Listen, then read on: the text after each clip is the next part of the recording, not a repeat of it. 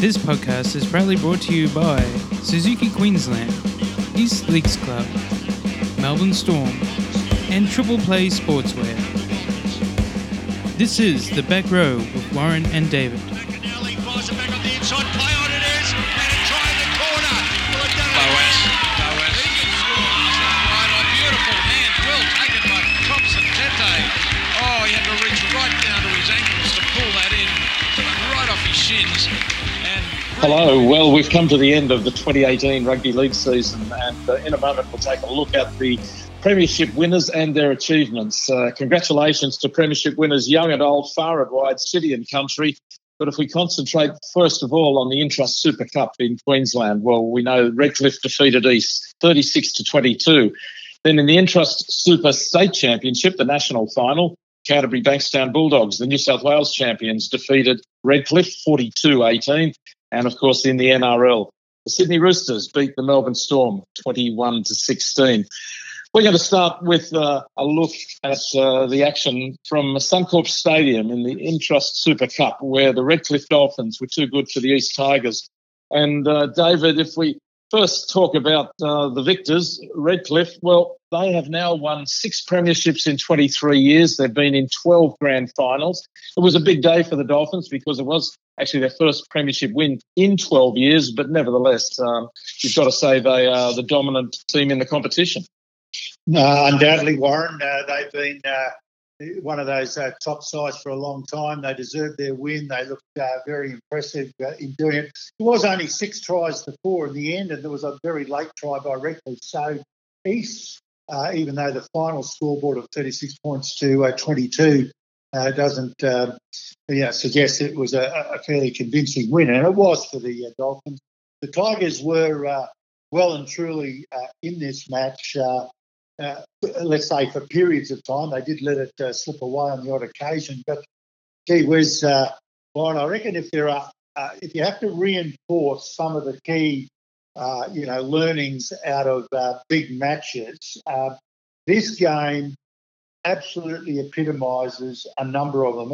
And one is you've got to defend your errors. In big games, we're all going to have a certain amount of errors. And I know, mate, you called the game on 4BC. I was there to watch it live, and I must admit, when I was watching it live, I'm thinking, well, East have made a number of key errors here. I thought statistically more than Redcliffe, but as it turns out, the stats weren't greatly different at all. The No, not at all. The same. The penalties were about the same. But when I back analysed the game, almost on they scored 6 tries, Redcliffe, almost without exception. You could say on all 6, and at the very least on 5 of those tries, came directly from errors or silly penalties or the like. So if you're going to win these big games, you're going to accept you're going to make a few mistakes along the way, and Redcliffe and East made about the same. But at the end of the day, East did not defend their errors. One of the things they did also poorly was on a number of occasions, kicks downfield were either good to okay, but there were very poor kick chases. And again, if there's lessons learned again or relearned, it's all those little things that add up to be able to take your chances. And I think that, to me, was the takeaway from this game, that East didn't play as good as they could have, mainly because Redcliffe didn't let them. There was some very physical contests throughout the game. So both sides were in there physically. But to me, the Tigers, one, didn't defend their errors. There was a few simple things like poor kick chases that then just rolls into, and there were at least 3 poor, what I would class as 3 poor kick chases allowed Redcliffe to come back on the attack. And then to a lesser extent, there were a couple of half chances that the Tigers had that they didn't take. And that's the other, if you talk to anybody about rugby league, and you could probably expand this into almost any sporting contest, if you make some errors, you better make sure you defend them.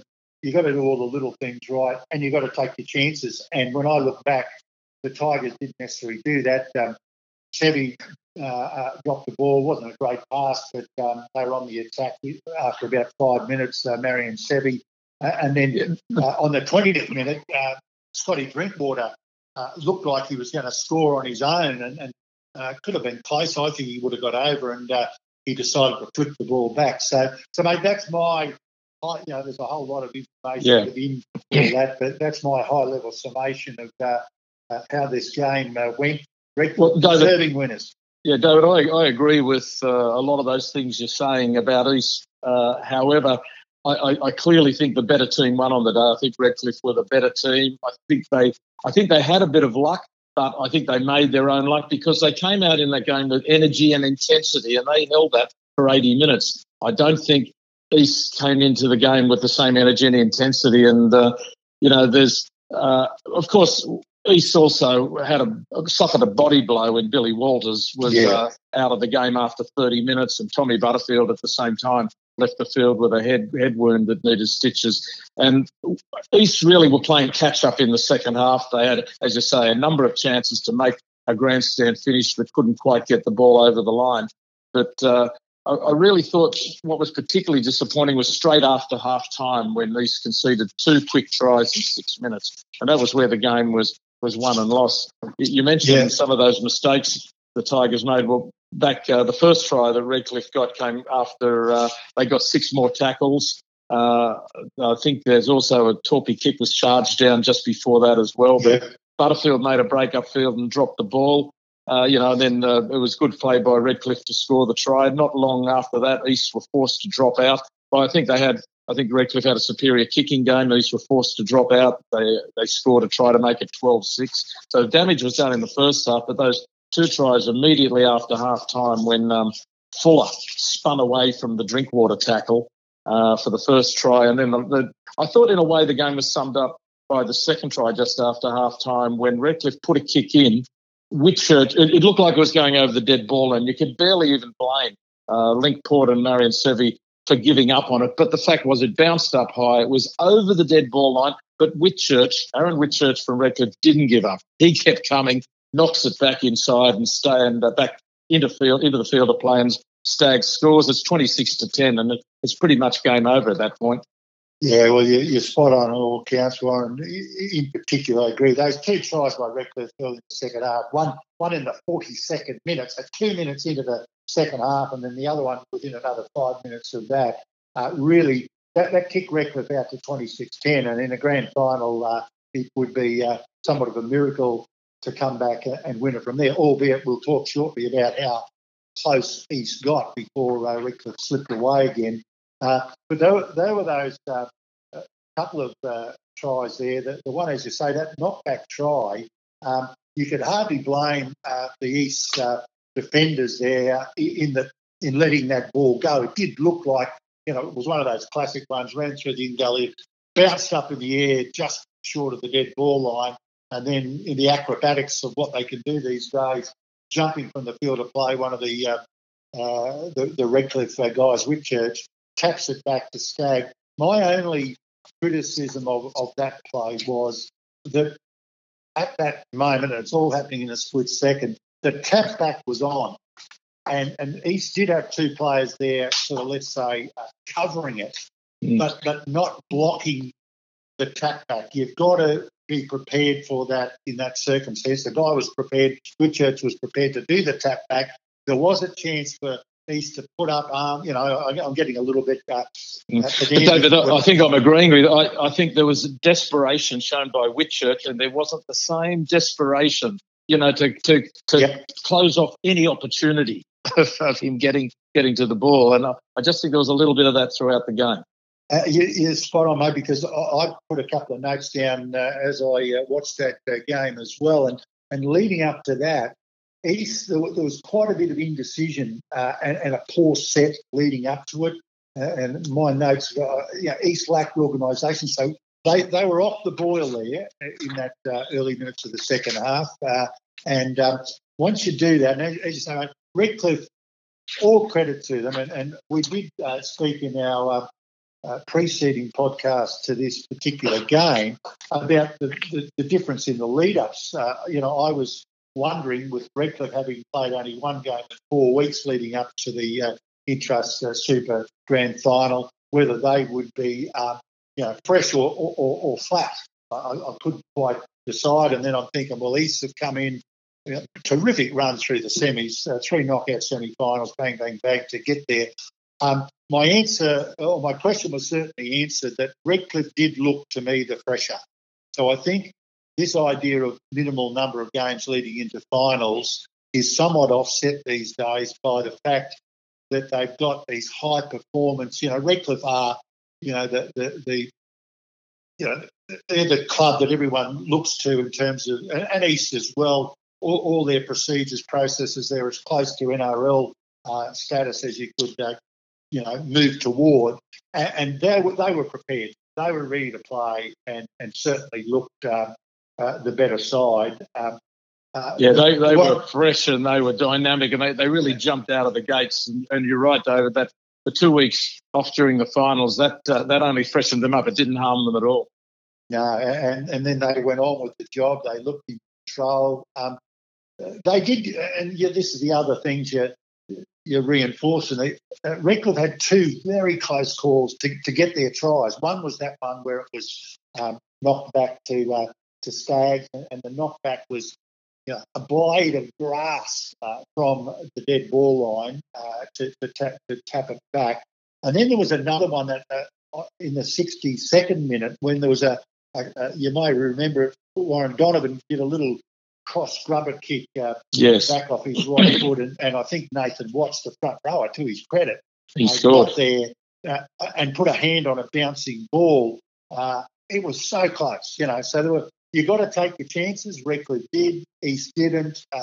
There was a few fundamentals here that if you had to write your next script for your next grand final speech, if as a coach, you'd say, mate, these are the things we've got to do to give ourselves a really good chance of winning. Redcliffe did them, and the Tigers didn't, but they were in with a bit of a sniff of the chance there late in the game, and we'll get to that shortly. One of the other ones, mate, I found extremely interesting late in the game, and this was, I guess, part of the rub of the green or the luck of the draw. That obstruction call on the Tigers late in the game, 75th minute, it was only 10 points in at the time, looked like Linkport was through. I am still baffled by that call. I don't know whether you remember it. Yeah, absolutely. I wholeheartedly agree. Linkport made the break off a brilliant sidestep off his left foot, and for some reason the referee went some distance away to say there was obstruction. Well, to me, the obstruction was minimal and so far away from the ball that it didn't count. It had nothing to do with Linkport making the break through the front line of defence, and he was on his way to a try. And as you say, that would have set up a grandstand finish for the Tigers. Every chance they would have been back within 4 points. Yep. So those little things, and obviously, I think overall the referees had a good game, and I do feel for them a bit. They haven't got the luxury of watching the replay or watching from an elevated position like we have. There's often players in front and all. You've got to make a call on the run, but to me, the referees got it wrong, and it was a big, big ball. And then there was another interesting one when I was actually sitting next to one of the referees' officials when I watched the game in the media area, and there was an offside play called against the Tigers off a torpy kick that rebounded off one of his players, I think, who didn't play at the ball. I just can't. It was a rebound, not playing it. And my understanding here is that had that occurred in the NRL, that would have been a play-on situation, certainly not a penalty. But for some reason, under the I didn't think we would have different rule interpretations between QRL and NRL. For some reason, there was a penalty awarded there, and it was, I think... to Redcliffe. Yeah, to Redcliffe, So again, all those things you can look back. I know nothing about a different set of rules in the Intrust Super Cup. Nothing at all about that. And at the time, I thought the only reason that penalty was given was that Port might have been in front of the kicker and within 10 metres of the Redcliffe player who had ricocheted off, which would have been a very unlucky penalty. And to be honest, I was scratching my head at the time, so I don't know how Redcliffe got that penalty. And that wasn't long before the Watts try that you referred to. So one thing leads to another. It does. Mate, you mentioned before too Billy Walters' injury. What a shame that was. He injured it in about the 30th minute. He'd been out with that ankle injury up until a couple of weeks ago. He was out for about 5 weeks. And when he went down, I just thought, how unlucky is that? He's done the ankle again, but it was his other ankle. Mate, that had a huge effect on the Tigers. I think Scott Sipple made the right swaps, but it was a very complicated swap situation. He brought the fullback, Scotty Drinkwater, into 5'8", which I think he probably needed to do because he didn't have to. Port went to fullback. Sevi went from centre to wing, and Tuolangi went into the right centre position. So Sevi actually switched from right centre to left wing. And scored a try as well in the game. So it caused a huge reshuffle. Not that Scott Drinkwater hasn't played 5'8" before, but not a lot this year. And you mentioned also before, mate, he rushed up to make a tackle on one of the Redcliffe guys. On Fuller. Yeah, and he was obviously at that stage he's defending in the line as a 5'8", and I think they always say that, the likes of Lockyer and maybe Ponga that moved from fullback to 5'8", it's the change in their defence positioning and patterns that's part of the biggest challenge. But getting back to the positional thing, I mean, I was a bit puzzled at the time that you make 4 changes because one player's off the field. Problem for Scott Sipple, the coach, is I don't know what alternatives he had. He could have played around possibly with Oswald or Butterfield, one of those going to 5'8", while the other went to hooker. But really, even that wouldn't have been a great change to make. So I could see the problem he had. Yeah, it was the injury he didn't want to get because he lost a guy that caused effectively 4 changes to fix the problem. But he was playing really good, Walters, as well. Like, we know how well he played in the preceding semi. He was looking sharp. He was looking dangerous. He's such a key player to the side. So to lose him was a major blow to the Tigers at the 30-minute mark. And at that stage, they were right in the mix. There was not much in that game at all up until then. So a big loss. Well, and one thing just puzzles me out of that is when I looked at the official stats, it says that Dave Tyrrell only played 21 minutes in the grand final, an experienced prop forward. And without putting the boot in too hard, you've got to say Sam Cassiano coming off the bench didn't have a great game, a number of errors from a very experienced player. But what we're left with in the wash-up, David, is East have still never won an Intra-Super Cup grand final, unfortunately. They've now lost 5 grand finals, and it's a little bit like the Queensland cricket team searching for the Holy Grail back in the 80s and 90s. Eventually, Queensland won it, Warren, so there is a light at the end of the tunnel there somewhere. It's always next year. Yeah. Look, they would be hurting a lot, the Tigers. I mean, we do Tiger TV and thoroughly enjoyed doing that this year. But it's a very successful, proud club, great history. I mean, they haven't won a grand final in the Intra-Super Cup or the Queensland Cup, which started back in 1996. But they had a lot of success before then. I played in the 70s when the Morris boys were there and Langy and Brucey. They won a lot of premierships, or a number of premierships in that era and preceding that as well. They're a very well-run, very successful club. They would hunger for success. They've been in the mix, haven't they, Warren, in terms of semi-final contention, a lot in the last sort of 7 years. I look back. Most clubs would be happy if you made the finals nearly every year. Yeah. They were 5th last year, 3rd the year before, 6th, 5th, 3rd. So they're right up there, but they just haven't been able to win it. I actually genuinely believe, even though credit to Redcliffe, they're deserving winners at 36-22. I think this is one East could have won. I think it's one they'll look back on to say, well, it was only 5 tries to 4 up until the dying minute, so there wasn't much in the game. Penalties, I think Redcliffe got 2 penalty conversions in the first half. Well, that's, the 4 points to kick you away a little bit.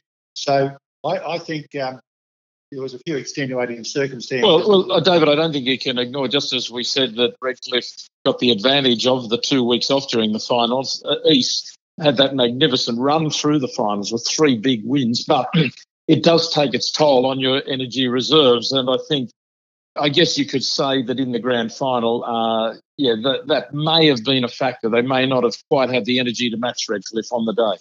Yeah, and mate, to add to that point, as you recall, East had such a slow start because halfway through the season they'd won 3 games, 3 out of 9 or 10 matches they won. So 11th at round 15, 11th on the ladder at round 15. So they've been under pressure for 3 months. Every game has been crucial, and to their credit, and I think there's a fair bit of satisfaction at East to say, well, we came from the death there. We were gone, effectively, or all but gone.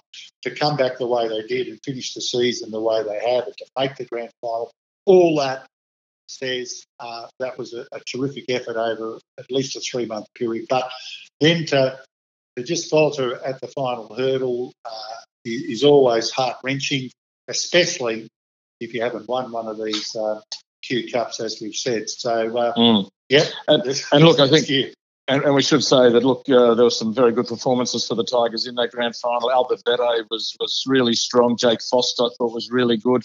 Link Port certainly had some great moments, as did Scott Drinkwater. Marion Sevi did a lot of work as well. There were a few guys had brilliant moments, and then some that they'd like to have over again. But nevertheless, they were really good. But the guy I have to take my hat off to in that grand final was the Redcliffe second row, Toby Rudolph. I thought he was extraordinarily good and really set the tone for his team.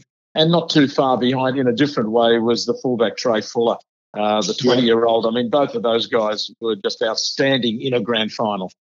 Yeah, you're right. I think to add to that, Warren, I think Cameron Cullen is a very competitive player. I thought the halfback played extremely well. He's always at you, Cameron Cullen. I mentioned last time we were on, I like Jake Turpin as well. They're a good, strong, powerful side, Redcliffe, and they got on top. I agree. Cameron Cullen had a very good game. Bryce Donovan played well. Katoni Staggs played well. Shamil Hopewadi, Nathan Watts, Aaron Whitchurch in the forwards. I thought they all contributed, but it was a clear-cut winner for me. For the man of the match was Toby Rudolph, who's on his way to Cronulla. Came from South Sydney to Redcliffe, and now he's on his way to Cronulla. Yeah, so no, you're right. He, as you say, man of the match. So, and that's why I think they did largely out-enthuse the Tigers. A lot of the areas I spoke about earlier, the Tigers were forced on by some very intensive play by Redcliffe. They are, they're fair winners. They were the better side. Yeah. So if we just take a quick look at the way 2018 wrapped up for everybody else, of course, as well. Redcliffe finished on top of the minor premiership by a point with 35 points from Burleigh, who finished second on 34. Then we had Townsville and Northern Pride on 32 and 29 in third and fourth positions because they were knocked out in the first week of the finals. Easter finished fifth and Ipswich came in sixth to make the finals. Just missing out also on 28 points with Eastern Ipswich was the PNG Hunters. So the last year's premiers fell just a fraction short on for and against of making the finals this year.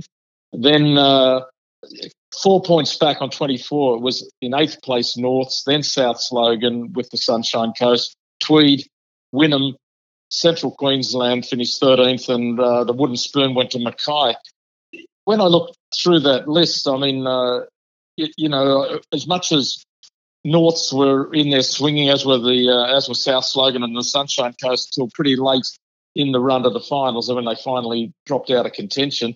But even you go down the list, in 13th place, the Capras had 7 wins, 16 losses for the season. Mackay are probably the only team who could really say that they could barely remember the wins in the season. They only had 4 wins, a draw and 18 losses. But most teams won a number of games to keep them interested nearly all the way. Yeah, it's a terrific competition, the Queensland Cup and the Intrust Super Cup. There's 14 teams with a genuine footprint across the state.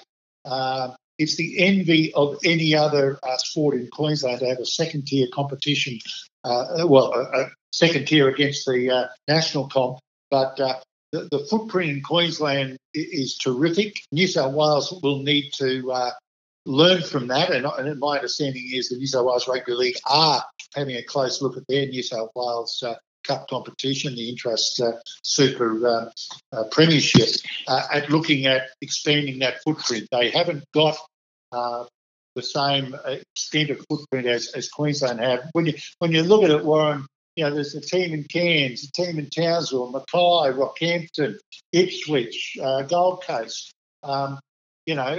Tweed Heads, Papua New Guinea. There's terrific regional-based competition here, and it's a really a blueprint for others to have a look at it. And then you mentioned too, the quality of the competition. Like, everyone lauds the NRL for the fact that 8 teams were within 2 points of each other, the top 8 teams. Well, for the Q Cup, I think about the top 7 were within 3 points. So we was nearly as close as the NRL. So, look, I think the competition is terrific. I know there's we may talk a little bit later about some of the future and things that are happening in the Queensland Cup going forward. There's a lot of great initiatives coming forward as well. Well, let's do that right now. Next year, the Queensland Rugby League have announced that there's going to be a salary cap for the Intrust Super Cup competition. It's going to be $500,000, $500,000. The purpose, as most salary caps have, is to spread the talent around the teams and to make sure that clubs don't overspend, don't spend money that they haven't really got and pump up the prices of players too much. Interestingly, for about more than a year, Ipswich chairman Steve Johnson has been pushing for a salary cap, and he says it was to maintain equality in the competition and to counter the financial advantage held by clubs who have big leagues clubs behind them or NRL club affiliations who can offer more money to players. Just to put it in perspective, by the way, the NRL salary cap is $9.1 million for your top 30 players. One of the difficulties, though, of a salary cap is that it has to be policed. This can be a difficult and expensive operation that the QRL are deciding to undertake. Otherwise, there's no point in having it. Yeah, well, I think there's going to be a fair bit of self-assessment going on, Warren. You couldn't get the same level of scrutiny that the NRL demands. I think this is a move in the right direction. My understanding is that there used to be a salary cap, but more of a minimum amount clubs had to spend to be eligible to put a team in the Q Cup. So there was always in recent years, a minimum standard set, like, I don't know what it might have been, 200,000. Well, that's a minimum quality control. Yeah. So there was that minimum there that you had to be financial enough to run a quality team at a certain level. Now they've gone the other end. And what this is really about, I think there's a couple of things of interest here. This is about, there's a couple of things first. Is one, all the players that come from the affiliated clubs. So you've got Melbourne Storm affiliated with the Tigers, and Broncos are linked with Redcliffe and Wynnum and Norths. They come free. My understanding is that they are not part of the salary cap. This is about controlling the spend by the club so they don't get into difficulty. It's not trying to stop putting a notional value on any NRL players or soon-to-be NRL players. So you've got to put it in the context. Most clubs favour this, is my understanding. The vast majority favour the idea of a salary cap. So all it's doing is stopping the super financial clubs spending excessive amounts on players, whereas those players might otherwise have to move to another club. So it's going to look to try and control the spend on other than NRL players. So I think the intent is good, and I think, it's going to happen. It'll be interesting to see, as you say, how it actually happens in practice and what true evidence will be there to show that teams are complying. My understanding is there will be a QRL compliance officer, but he won't have resources, or she, necessarily, or to the extent that others have. So, look, I think it's... Well, just cutting. But then, David, there's no point in having it if you don't police it properly. Otherwise, it's meaningless if you don't police it, and it is expensive and difficult to police. Yeah, I guess what they will do, Warren, is they'll have to register contracts. So let's say some guys are on, the top players, I don't know what they're making, let's say $50,000, $60,000 or something. You won't be able to have, 10 contracts with players on 50 or 60 grand. It'll show up straight away. So there will be some superficial controls, Warren. I think it's just, at least it's a step in the right direction. Over time, there may be better... it won't go without checks and balances, but it won't necessarily be foolproof. But I think it's worth at least taking that first step. So that's... Well, I agree. Change. Look, I agree that equality of the competition is paramount. So that's great. I don't like to see any players being cut short of their potential earnings because there's a cap. But equality of the competition is an important aspect. But I don't know the answer to this question. Is there a cap in the New South Wales Cup, or the Intra-Super Premiership as it's now known? In other words, will this stop? And there are a lot of New South Wales players coming up to play in the Queensland Cup competition, the Intra-Super Cup competition, because they can see a pathway to the NRL. They must see at least competitive money. I mean, you just look at a guy like Jamil Hopewadi. There's a number of guys who are playing with Redcliffe this season who came straight out of Manly Warringah or Newcastle, just as an example. So, you don't want to see players staying in New South Wales if they're good enough to be improving the quality of the competition in Queensland. Yeah, it's a good point. And ultimately, New South Wales, I think, whether they have already, but they'll need to look at this as well. There are no bottomless pits out there anymore. Things are pretty tight, and not enormous amounts of money get spent in what is effectively reserve grade players. It's interesting, isn't it, Warren, that you have a look at New South Wales Cup. Canterbury Bankstown, we'll talk about it shortly. They won the state championship. They beat Redcliffe last week on grand final. They're the reserve grade side to Canterbury. We don't have that in Queensland. There are, we've got the affiliations with satellite clubs. So there's a whole different structure there in New South Wales. Now, I know they played Newtown, who are now, they're not in the Sydney competition. Not they used to be the New South Wales Rugby League Sydney comp. So, but it's a different structure. So I think there's always going to be a bit of a difference there. I think over time the NRL will need to look at if there is going to be a salary cap for us, that doesn't mean New South Wales get open a slather and spend with it. I think part of the question is answered too, Warren, by where there's 500,000. You mentioned that is the salary cap for the QRL clubs for next year. I don't know where that sits in the current scheme of expenditure by clubs. Whether most clubs, I don't think, would necessarily spend that in Queensland now. The big ones obviously would. They've obviously tried to crimp them back, but I don't know what New South Wales would spend on there. So, and all that needs to sort of ultimately be put in perspective. But you wouldn't like to think over any long term it would mean that New South Wales gained an advantage. We can't have that. Well, we'll see. Well, obviously, everyone will be watching this closely over the next year or two to see how that is implemented in Queensland, a salary cap now. Just by the way, already there's been changes for next year. The Townsville Blackhawks have announced their 2019 coach is going to be Aaron Payne, ex-Cowboys legend, really, great player. He's replaced Christian Wolf after his 4 seasons as a coach of the Blackhawks, and Wolf has joined Newcastle as an assistant coach. So, and in fact, Aaron Payne was a Cowboys NYC coach previously. So There's And is that an Uncle early Gavin? Is that Uncle Gavin paying? Is Gavin? I think there is a relationship there. I think you're right. Pretty sure there is. Yeah. I'm also just back to the East Tigers, wondering what the list might look like next year. Of course, with the Melbourne Storm affiliation, always playing its part in how East put together a team for next year. But you've got just at the older end of their careers, you've got Shane Newman, 31 years old, Tommy Butterfield, who missed a lot of this season but played very strongly at the end, 30 years old. Jake Foster as captain of the team, and Dave Tyrrell, who came back from South Sydney, both 29.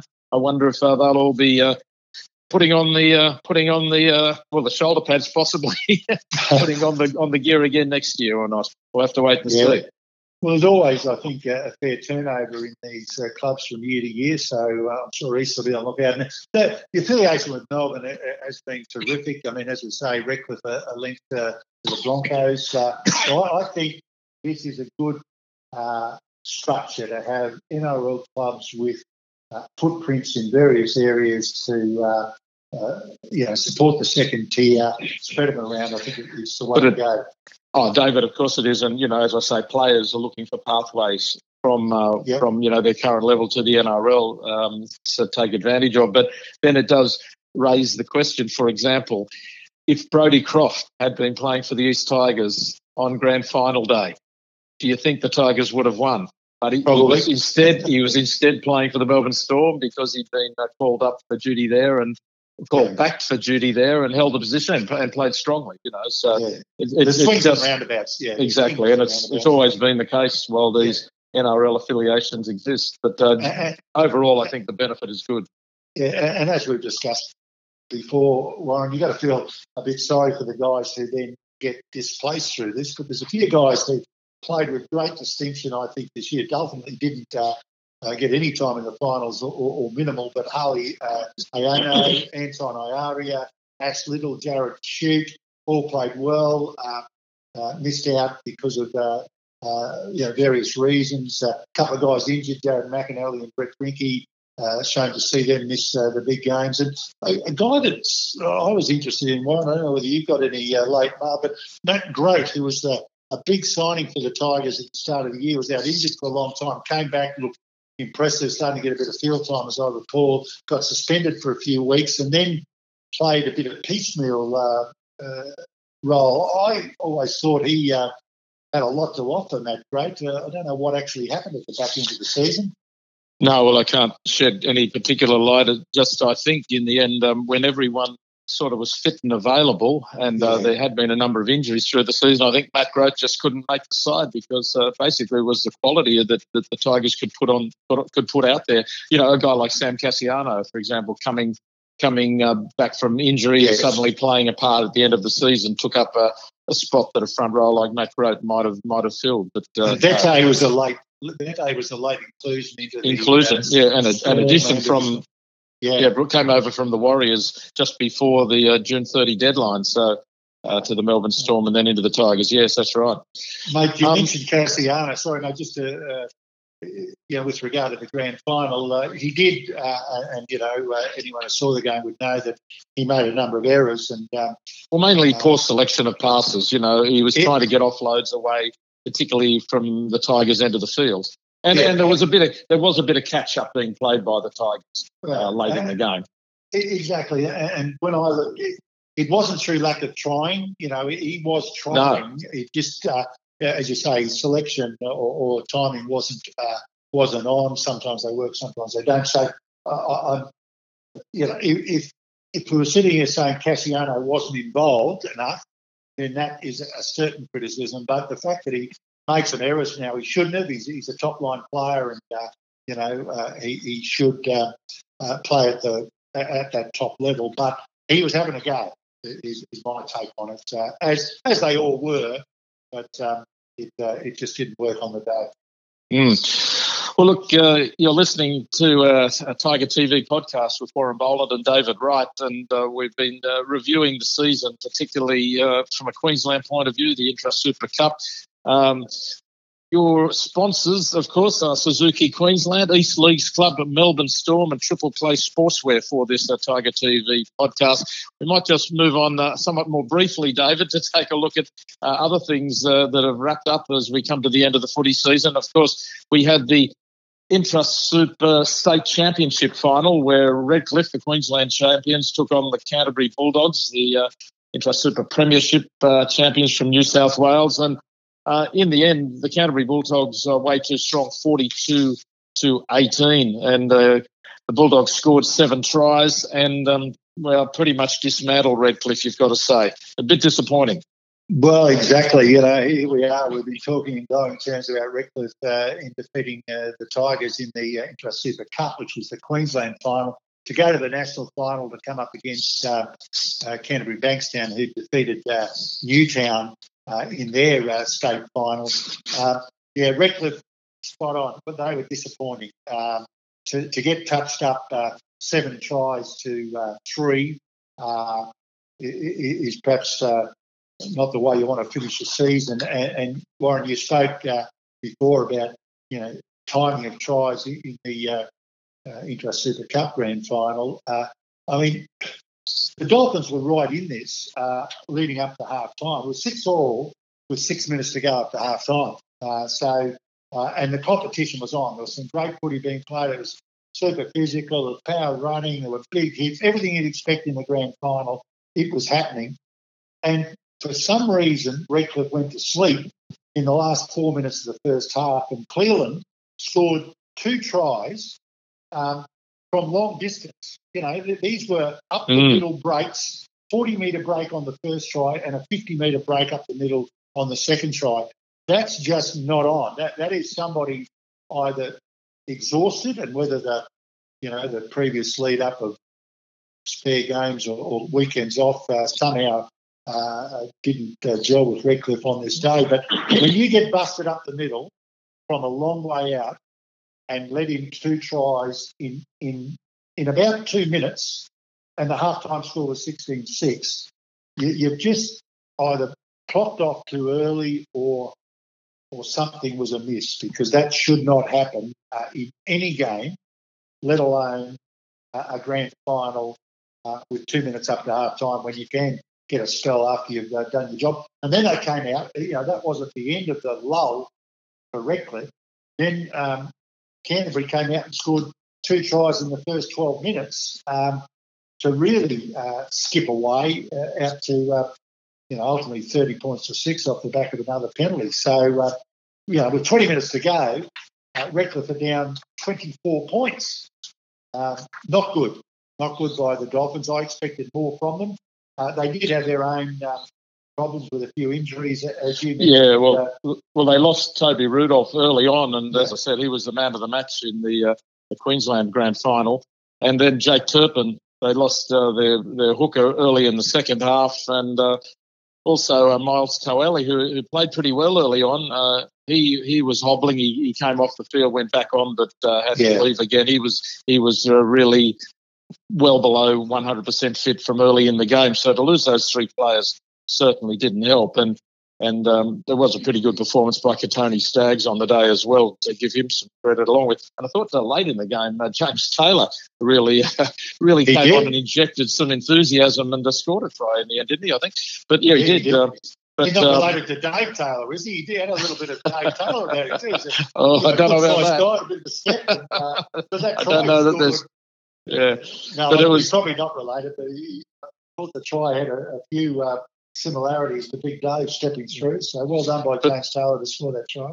But I got to say, the Bulldogs, their big forwards, particularly Renouf Tuamunga, was outstanding on the day. He was enormous. And in more ways than one. And Lachlan Burr, who's been around for a few years, played very well. And you mentioned Josh Cleland, who had an excellent game as well for the Bulldogs, but because he played for the Ipswich Jets in the 2015 Premiership winning year. So good performance from him. And even Fa'amanu Brown, as he's known, he had a bit of a mixed game, but he was certainly dangerous plenty of the time for the Bulldogs. And they had a couple of big name players there too, mate, didn't they? John Olives played a fair bit of first grade for Canterbury. Greg Eastwood, as we know, international, very experienced. He played with the Broncos at once. Reece Martin, who scored the first try, was so they had some big name players in there. That's true. No excuse for Redcliffe. They didn't play well, and I was quite amazed by. I read with interest in the paper the coach had a mob. I don't know what you thought about this, Warren. I was a bit flabbergasted by the comment that he thought on the way to the ground the team wasn't up ready to play, or words to that effect. I think he said that he knew when they got off the bus that they weren't going to win. He just could smell it in the air from his experience as a coach. He just didn't think they were up for the game. Well, it's an interesting comment. I know I've walked into, as a commentator over the last, and as a player obviously previously over the last many years, and you can get a feel in the dressing room before a game who's up and I'll never forget 1980 when Norths here in Brisbane, who had Mark Graham and Mark Murray and Canescu and Gilmeister, a lot of those were very young kids at the time. Graham Lowe was the coach. And South were red-hot favourites that day. Bobby McCarthy was the coach, and they had the up-and-coming Dominguez and Jacksons and Belchers and all. And the paint was coming off the walls in North's dressing room. Let me tell you, they were ready to play and went out and ripped in. So, you would have experienced it too, mate, as a player. But for a coach to say that, I presume he got the whip out before they. I'd put him back on the bus and actually, if they were getting off the bus, I'd whack them back on there and stir them up. Anyway, I'm sure he tried, but he probably did observe that they were a bit flat. It's interesting, isn't it? You play two grand finals effectively. You play the state final, Intrust Super, and then you play a national final. There'll have to be celebrating. Yeah, well, that's right. It's a tough ask. I will say Adam Mogg, by the way, he pointed specifically to their poor defence around the ruck, which is the sort of thing you're talking about in relation to those tries either side of half time. But yeah, look, I think it's very hard to expect these players from both teams to back up after the exuberance and excitement and joy and celebration days earlier, and then you've got to get yourself ready for another big match. It's very difficult, but nevertheless, it's a good concept that the two teams do meet. But having said that, now you look back at the history. In the first 2 years, 2014 and 2015, the Northern Pride and Ipswich won from a Queensland point of view, 32-28 and 26-12. In 2016, the Burleigh Bears were defeated by Illawarra 54-12, and in 2017, Penrith defeated the PNG Hunters, representing Queensland, the Intrust Super Cup, 42-18. From memory, I think it was 42-0 before the Hunters scored a couple of tries. That was quite embarrassing. So now we've got a fairly big score again put on Redcliffe by the Bulldogs, 42-18. The tide has definitely turned in favour of New South Wales teams here, and I think Queensland are going to have to take steps to take it even more seriously than they have in the past, because I think state pride is on the line here, and you've got to admit there's home ground advantage to the New South Wales team. They're playing at ANZ Stadium in Sydney every year. Yeah, well, there is. But, mate, really, when you look at it, 2018 hasn't been a great year for Queensland, has it? We got stitched up in State of Origin. We couldn't win this. I think it was one of the underage teams that also was. Did the residents win? Maybe I think the residents might have won. But then you got a Sydney team winning the grand final as well, mate. So it hasn't been a great year in terms of results for Queensland teams. And you're right. They'll need to have a close look at whether the preparations are correct. They're going to fly down. Obviously, Sydney have got a slight advantage there. But, 3 in a row to Sydney. I will say that the Broncos women have flown the flag for Queensland, David. Absolutely. The Broncos in the NRL women, the Broncos defeated the Roosters 34-12. It was 6-2. And really good performances by Kimi Orenati, a hat-trick of tries for her, and Ali Brigginshaw at half was great, Brittany Brealey at hooker, and Chelsea Baker, and she made that break for the try from fullback. That was sheer speed, a beautiful try that she set up. But it's the Broncos women carrying the flag for Queensland, I think.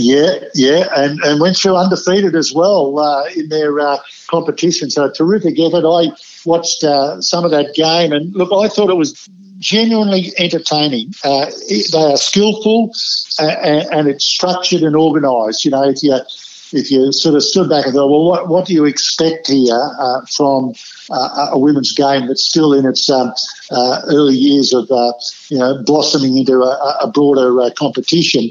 The skills were very, very good, and I thought it was well organised. So credit to the players and the coaches for the standard of the game. But it's just the world's their oyster here. I think that this game, I think it has the potential to be really entertaining and good to watch. I just think they'll play it slightly differently than the men, but what I'm sure of is, and I've seen I've been commentating now for 40 years. I've seen the game develop as in the players over that time when, Brisbane came in 87. We weren't as big and as strong when the Broncos first came in. A lot of players out of the Brisbane comp, and then the Sydney players look bigger and stronger. Now they're all, terrific athletes. I predict that the women, once it becomes more and more professional, will become the chiselled and ripped athletes as well. That will generate interest. It is good to watch for both. I reckon for the guys and the gals, it's really entertaining to watch. And I think there's credit to the NRL and the 4 clubs that participated. They've started off extremely well in this regard. State of Origin, I think, was the first time we had a women's State of Origin this year. So, the potential is just enormous for the women's game, and the growth, I think I heard 30% growth in women's numbers already. So, just a terrific... I think on this front, I mean, as a spectacle, I think plenty of the women are already pretty well ripped. They're very fit, particularly, but I think the potential as a spectator sport is, as you say, untapped. I think it's only going to get better. In fact, I just wanted to mention the Roosters. The Lavina Amili was playing 5'8" for them, the Roosters, on the weekend in the grand final. At the age of 34, I thought she was brilliant, but apparently she is retiring. I suppose you can understand that. But I think, to be honest, I think the NRL, let's see how it evolves. I think it's the potential is being over-talked up in terms of how many women will want to play the game. Now, there's going to be women playing the game, and young girls up to the age of 12 are going to want to play in bigger and bigger numbers, huge numbers potentially, though they're already playing touch football in huge numbers. They may want to play tackle. Whether they want to continue to play tackle into their teens, you're going to have to steal a lot of girls away from netball and other sports to get them into rugby league. I don't know that the appetite will be there for being tackled in a really strong, vigorous way. And I mean, I heard the ARL chairman, Peter Beattie, interviewed the other week, and they said, well, what's the future of the game in 10 years? And he said, well, touch football is going to go from strength to strength, and women's football is going to go from strength to strength. And I thought, well, touch football is already very, very strong, and the NRL has been very smart to affiliate itself with touch football. Maybe I'm not so sure of the same advantages there for touch football to have, joined in with the NRL, but it's a great combination. I can see women's football becoming much more of a mainstream spectator sport, but I don't think the numbers are ever going to be there of women who want to play rugby league at the toughest, biggest adult level. I just don't think it's going to happen. That's my personal opinion. We'll see how it evolves. But I couldn't believe that the future of the game in 10 years, according to Peter Beattie, was in touch football and women's football. He didn't seem to have any plan for men's adult football. Yeah. Well, they're obviously, there's a lot of thought, as I understand it. I think there is a committee or something being developed to have a look at the broader future of the game and collision sports and all this, how you might modify it for some who don't want to experience the collision. I just look back myself, why not? Not a bad year, but I genuinely loved to play the game, you know what I mean? I genuinely loved playing. I look back and got a lot of enjoy. So it's not for everybody. you're right. There will be a lot of women who won't necessarily David, want at its most basic, rugby league is a tough collision sport. Yeah, and that's not for everybody. But it's great to watch. I think as a spectacle, I think we've got the ultimate team sport. I think as a contest and to watch it, I think it's the best product. But it's not for everybody, and therefore the league have to, and I know they are, position, what suits different people. Have your tag and your touch and whatever other forms. But get people involved and interested, and then more people watch it. So, look, it's only small steps, Warren. They don't want to, there's talk about, well, should they expand from 14 straight away? And there's a lot of voices. Dyer, the coach of the Broncos, came out, and Paul Dyer, and said, look, hang on, just hasten slowly here. We don't want to downgrade the product. And so there's a lot of thought to go into it, but I think a great step forward this year for Women's Rugby League. All right, and before we go, we should just have a quick word about the NRL Grand Final, which, what a build-up to it with the controversy over Billy Slater shoulder charge, or shoulder nudge, as some prefer to call it, and then the injury to Cooper Cronk's scapula, which proved, we thought it was a rotator cuff. It proved to be a actual fracture through his scapula, his shoulder blade, and it took the field, much to many people's surprise, and played an important role, if not a highly active role, in what took place, as the Roosters were too good for the Melbourne Storm, 21-6. And there's been a lot said already about it, but where do you start to encapsulate it all in a few words? But Luke Keary was undoubtedly the Churchill medalist as best player. Just had an outstanding game, filling the role that Cooper Cronk normally would take on. Yeah, no, I agree, Warren. I mean, the Roosters were terrific, and the Storm were flat and disappointing. It was very unstorm-like, but you can't take anything away from the Roosters to win 21 points to 6. You mentioned Cooper Cronk. I've seen headlines in the past about Super Cooper. Well, he was definitely Super Cooper. He was superhero. My grandkids love to talk all about these superheroes now. Well, this was a real-life superhero. This was amazing what he did.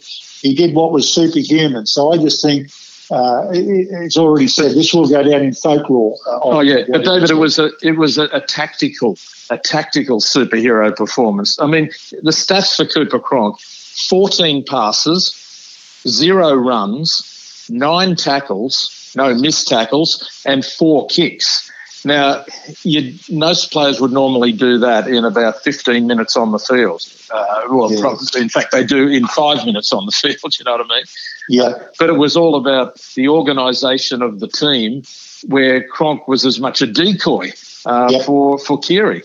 Well, and didn't Coach Trent Robinson and the team do it well? The way I understand it is Cronk moved positions in defence. A lot of times it's, okay, we've got a weak link on 3 in from the right, so we're just going to hammer that every time. Well, he didn't stay there. He was 3 in from the right. He was out in the wing. He was on the left. So what Robinson did in terms of setting up a plan to protect Cooper, but also to use the asset that is his organisation, was a master stroke to hold it back to the end of the time, to not let all the talk was severe rotator cuff. Well, if you've done that, you pretty much can't play, and you could injure it and be far worse off. But people have spent 5 weeks out with a fractured scapula too. But being the grand final, they tell me it was, I think they said it was 150 millimetres long, this crack. 15 centimetres they're talking. Yeah, that's 6 inches. Now, needles can deaden the pain to a certain extent there. So what he's done there is terrific. I think the shoulder blade was probably an injury that he could survive with more so than perhaps a rotator cuff, but I'm no doctor. But look, just terrific effort there by Cooper Cronk and the Roosters, the coaching to make it happen. The Storm were flat, but they were probably made to be flat. The Roosters first half, 18-0 at half time they led. Not coincidentally, they scored all 3 tries, the Roosters, in the first half on the edges. Wingers and I think one of the centres snuck in a try when Munster was in the bin as well. There is a theory around Melbourne that you're better off trying to get out and around them rather than through them. So if that was the tactic, it certainly worked.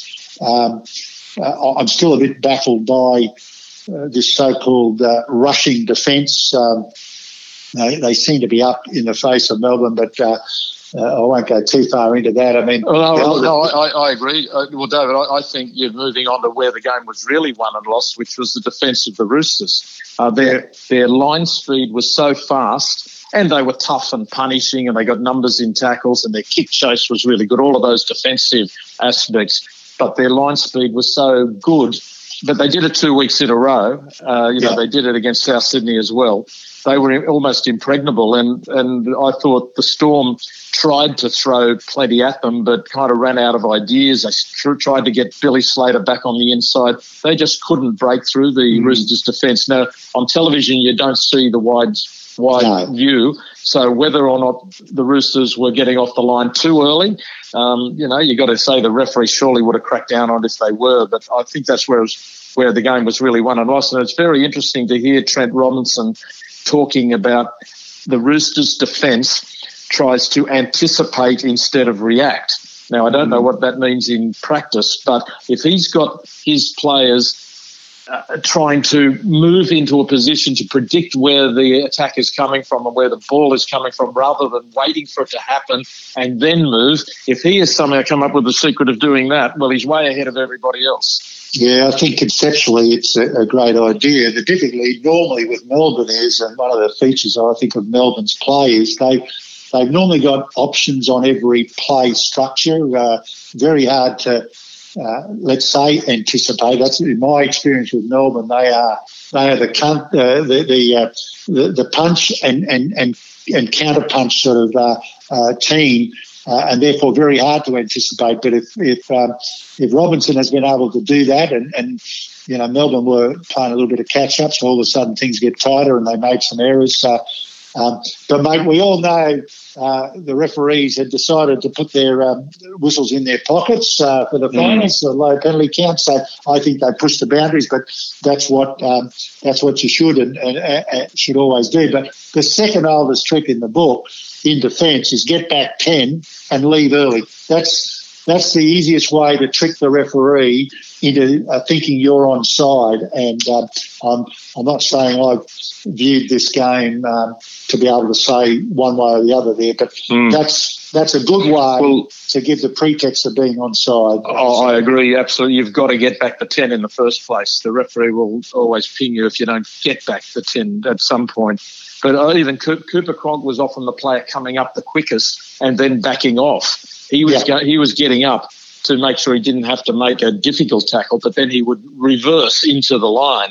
And I think that sort of stopped Melbourne going wide as often and comfortably as they might have liked as well. Yeah, exactly right. Actually, I think that was a definite tactic. That Cooper was all he was there to be was a bit of a flash of light, just someone coming at him. So he was hoping he was never have to make a tackle because he was hoping someone had dodged the other way because he'd come up so quick and on an angle. So I think it was terrific coaching by Munster. It'd be great to hear Bellamy's review of his own team because they were just, they lacked intensity, they lacked punch. They were. Well, they shot themselves in the foot with a total of 15 errors as well. A couple of very soft, unforced drop balls. They went into touch a number of times. They found themselves, their wingers were being driven back 10 metres, after contact, bringing on kick returns. There are a lot of things where it was a more powerful performance by the Roosters. And the Melbourne forwards just never got any traction. They never got over the advantage. Like Jesse Bromwich only took 8 runs and Cameron Smith only had one run out of dummy half. Now, that's not because Smith didn't want to. He had nothing to work off. Like if they talk about Damien Cook off the back of the Burgess brothers, well, Cameron Smith had nowhere to run. There was no opening for him to run into on the back of the momentum. And, you know, I will say, I think the Storm just a little bit unlucky on a few occasions. Munster, the first sin bin, I think that was 50-50. I think he was entitled to dive on Jake Friend. And at the very least, penalty sufficient. You know, to actually go to the sin bin for that. The bloke's on the ground. You know, he was already on the ground. It wasn't, and he wasn't held. He wasn't held. You're entitled to assume that he's going to keep running rather than getting to his feet to play it. I agree with you 100%. That was a very severe call. And mate, if you want to get picky about decisions, and I do that all the time, the first penalty of the game, which gave the Roosters 2 points for supposedly interference in the play to ball. By Chambers, I think it was. Yeah, if you ever get to see that again, the Roosters dropped the ball. There was neither the marker or the bloke in the ruck had anything to do with it. So those things can build. I know Peter Sterling often says, you know, the first penalty of the game is crucial in terms of just getting the upper hand. It gives you the initial buffer. You've got 2 points on the board. If they score next, you're only 6-2 down. You score, you're 8 up or 6 up. So anyway, look, all those are little things, and they all add up over a while. But I think they add up to the game being a lot closer than I think it's being portrayed now. I mean, I think we know that the Roosters were the better team, and there's no doubt. And in fact, with 3 tries to 1, and Melbourne only managed to get an intercept try, but Melbourne went close on quite a lot of occasions. They got to within 2 metres or so of the line. People like Chambers, for example, were getting close to the line, but the Roosters' defence kept stopping them. But for what it's worth, Melbourne won the second half 6-3. So, you know, all the damage was done really in that first half. That 18-0 by half time was where it was absolutely won and lost. And that's a big number. At 12-0, Munster goes to the sin bin, which allows it to come out where he would have been defending, was the third try. So 18-0 is a big lead. When the big boys are playing, they're not going to often let you back there. So that was the game was won in the first half. There's no doubt about it. And there was some. We just said there was a couple of very close calls that brought about the outcomes. But look, I don't want to take it away from the Roosters. No, not at all. I thought Melbourne would have won it, but the Roosters were dominant. Absolutely. All right, David. Well, that just about wraps up the club footy scene. We can look forward to some more rugby league action in the weeks ahead, though, as the Australian team takes on New Zealand and Tonga, and there's a few new players in the Australian team. Just quickly on that, there's the new players coming in: Tedesco, Mitchell, Cook and Peachy. Out of the team are Smith, Slater and Cronk, all have retired. Morgan, Gillett and Graham, as in Wade Graham, all injured. And I guess the players who've been knocked out of the squad at this stage are Dugan, Gagai and Chambers. But good luck to the Kangaroos as they take on New Zealand and Tonga during October. Yeah, won't that be interesting, Warren? I think this will be the first full-blown game Australia-Tonga. They might have played them in World Cup early rounds before, but Tonga, with a terrific side to put on the park. So they're back-to-back great tests. New Zealand 1 week, I think October 13 and then October 20, I think, is the Tongan game. Both in New Zealand, so should be some great footy. The big question is, will Greg Inglis be there? Well, we'll wait and see. Yes. All right. That wraps it up. Thanks again to our sponsors, Suzuki Queensland, East Leagues Club, Melbourne Storm and Triple Play Sportswear. I'm Warren Boland. David Rice being with us as well on this Tiger TV podcast. David, I'll see you in 2019. Yeah, will do, Warren. It's been a pleasure, mate, working with you again, and great to work on Tiger TV this year. Absolutely. Goodbye to everyone for now.